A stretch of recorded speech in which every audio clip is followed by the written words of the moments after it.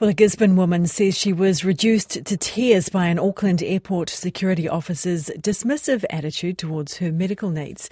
The type 1 diabetic says she was scoffed at and ignored when she asked for her sensitive insulin pump and glucose monitoring equipment to bypass the airport's scanning machines. Bill Hickman has more on this.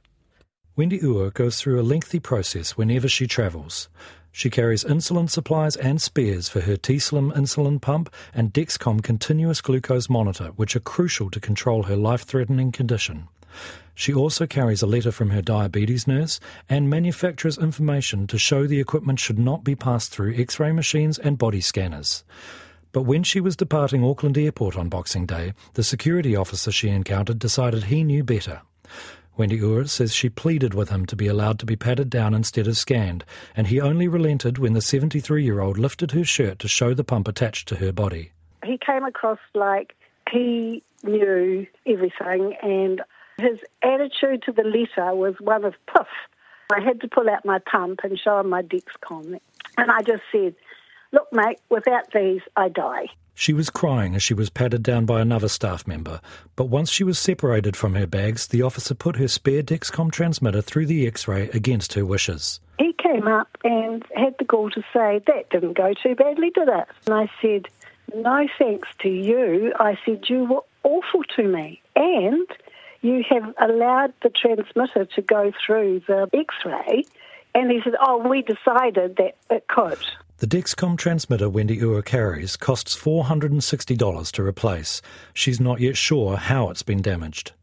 Chief Executive of Diabetes New Zealand, Heather Very, wants airport security to be aware of diabetics' needs, especially as Pharmac may soon fund continuous glucose monitors. Hopefully in the next few months, government will be fully funding the CGMs, and as we've indicated to airport security, they're going to get a lot more people coming through with pumps and CGMs, and they need to be mindful of this. She says she is aware of diabetics having difficulties at airports. He immediately went through to the aviation security to say, "Look, we've had some rumblings, this absolutely needs to be sorted straight away, and you need to put some sort of education in place to ensure it doesn't happen."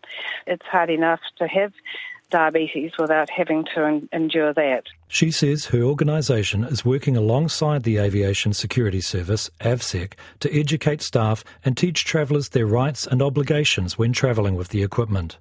AVSEC's Karen Irwin says any passenger has a right to request a pat-down, and they are working to identify the officer who dealt with Wendy Ua. If that is what happens, that falls well short of our expectations, and I would be really disappointed because this person will have let their team down and let the organisation down, and most of all let the passenger down. So that's an issue that we take very seriously, and we will be investigating it. Karen Irwin says she wants staff to be on top of their game and well prepared to accommodate the thousands of people who go through screening and need special consideration. Bill Hickman with that report.